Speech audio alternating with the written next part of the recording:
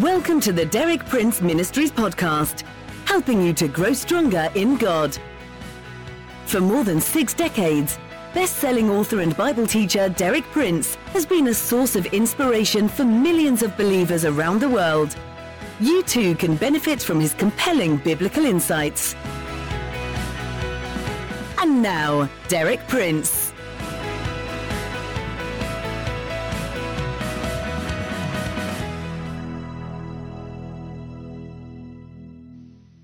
It's good to be with you again as I continue to share with you on a theme that is of the greatest practical importance for every one of us.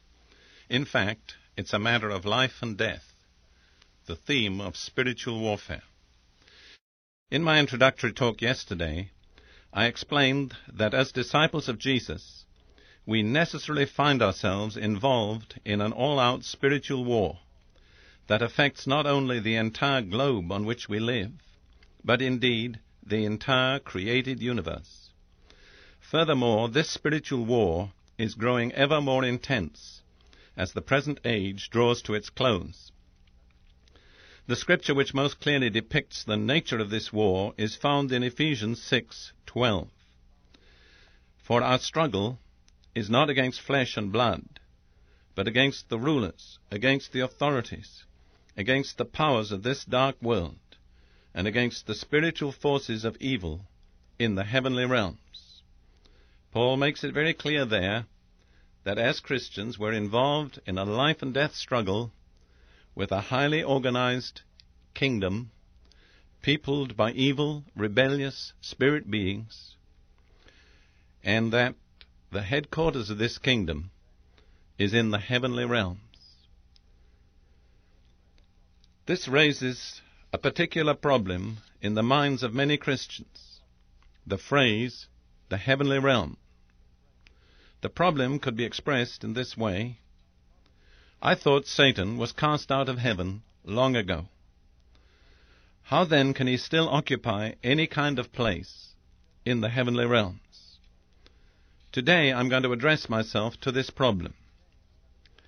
Let me begin by pointing out some passages that describe events long after the initial rebellion of Satan against God and his initial casting down as a result of that rebellion.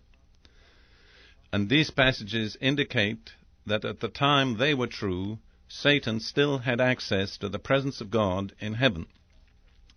We'd start in the book of Job, chapter 1, verses 6 and 7, which says this: One day the angels came to present themselves before the Lord, and Satan also came with them. The Lord said to Satan, Where have you come from? Satan answered the Lord, From roaming through the earth and going back and forth in it. Almost exactly the same incident is recorded again in Job chapter 2, verses 1 and 2. On another day the angels came to present themselves before the Lord, and Satan also came with them to present himself before him. And the Lord said to Satan, Where have you come from? Satan answered the Lord, From roaming through the earth and going back and forth in it. So at that time, which was in the days of Job, we see that Satan still had direct access to the presence of the Lord. When God's angels came to present themselves and report to the Lord, Satan was there among them. It seems to me that the passage somewhat indicates that the other angels didn't identify Satan for who he was. And I can understand this because in 2 Corinthians Paul says that Satan is transformed as an angel of light. The passage creates in my mind the impression that the only one that identified Satan was the Lord. So he could appear in the presence of God, apparently mingling with the other angels, and not be detected. The Lord said, Where have you come from, Satan? In other words, what are you doing here? But the Lord didn't immediately banish Satan from his presence.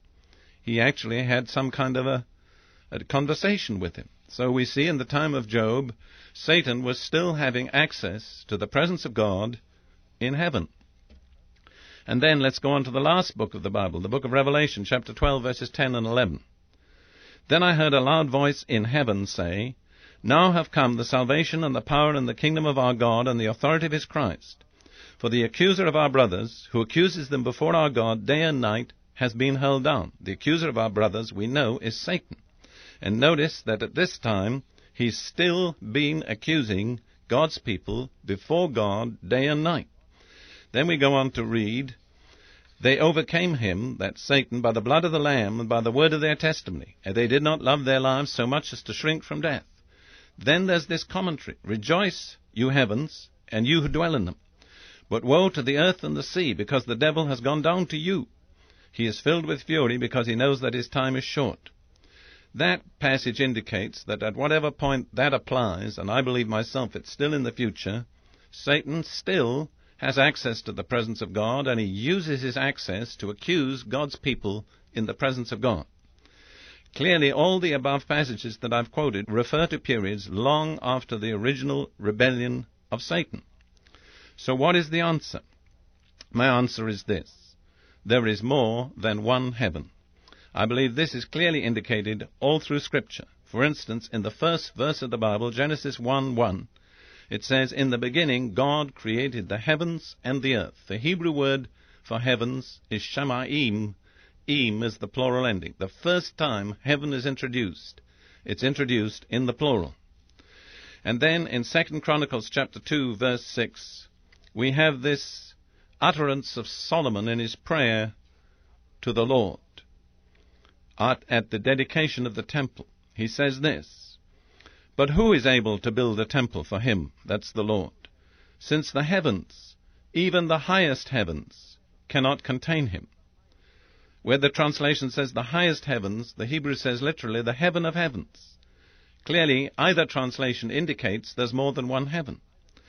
The phrase heaven of heaven to me suggests a heaven that is above heaven as high as heaven is above earth. At any rate, more than one heaven. In 2 Corinthians chapter 12, verses 2 through 4, Paul is even more specific. He says, I know a man in Christ who 14 years ago was caught up to the third heaven. Whether it was in the body or out of the body, I do not know. God knows.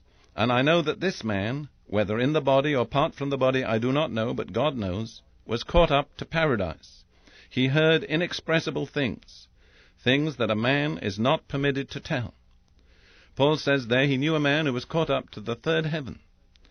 Before I became a preacher, I was a logician, and sometimes I can't get away from logic. Logic convinces me that if there is a third heaven, there must be a first and a second. So there are at least 3 heavens. And apparently the third heaven is where paradise, the place of rest of the departed righteous, is now located. It's also where God himself speaks. And then again in Ephesians 4:10, speaking about the death and resurrection of Jesus, Paul says, he who descended is the very one who ascended higher than all the heavens, in order to fill the whole universe. Notice that phrase, all the heavens. The word all can only be correctly used of at least 3. I remember when I was teaching English to African students in Kenya, one day a student said to me, all my parents have come to see me. I said, you can't say all my parents, because no one has more than 2 parents.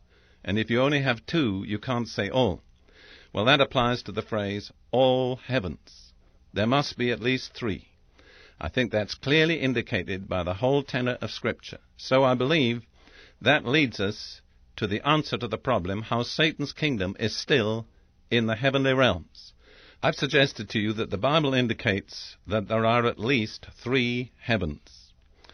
In colloquial speech, we sometimes use the phrase, the 7th heaven, describing a condition of great happiness. I suggest that it isn't scriptural. Actually, the phrase is taken from the Quran, the sacred book of Islam, and is probably not appropriate for Christians.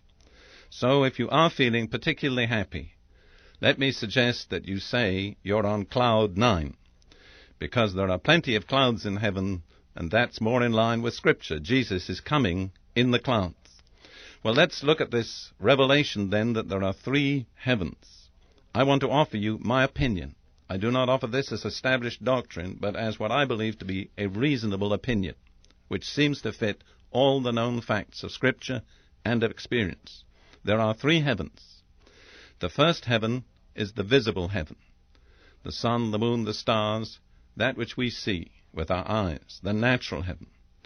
The third heaven, we know from 2 Corinthians 12, is God's dwelling place. It's where paradise is, the place of rest of the departed righteous. It's the place where this man who was caught up heard God speaking words that could not be uttered. So we're left with the second heaven. Clearly, this must be between the first and the third. So I understand there is an intermediate heaven between the heaven of God's dwelling and the visible heaven that we see here on earth. And I believe that in this intermediate heaven is where Satan's headquarters are located. I believe this explains the facts of our experience. It explains the fact that when we pray, we often find ourselves in an intense wrestling match. Sometimes I think we all not realize it's hard to break through to God. Sometimes we pray a prayer that's in the will of God.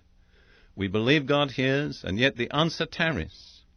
Now, there can be more than one explanation of that, but I believe one major reason for experiences of this kind in the life of sincere, committed believers is that we're involved in a warfare, and that the headquarters of Satan's kingdom is located between the visible heaven and the heaven of God's dwelling.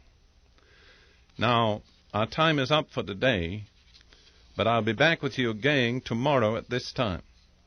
Tomorrow I'll continue with this theme of spiritual warfare. In particular, tomorrow I'll be turning to the book of Daniel for a specific example of spiritual warfare that casts further light on the location of Satan's kingdom. A particular prayer that Daniel prayed and the amazing results. In fact, I'll be describing a battle of angels. So that's for tomorrow.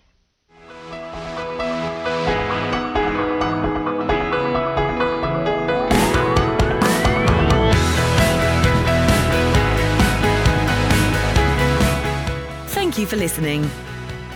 For more inspiring teaching, visit our website at dpmuk.org/podcast and like our page at facebook.com/dpmuk to join our online community. Derek Prince, teaching you can trust.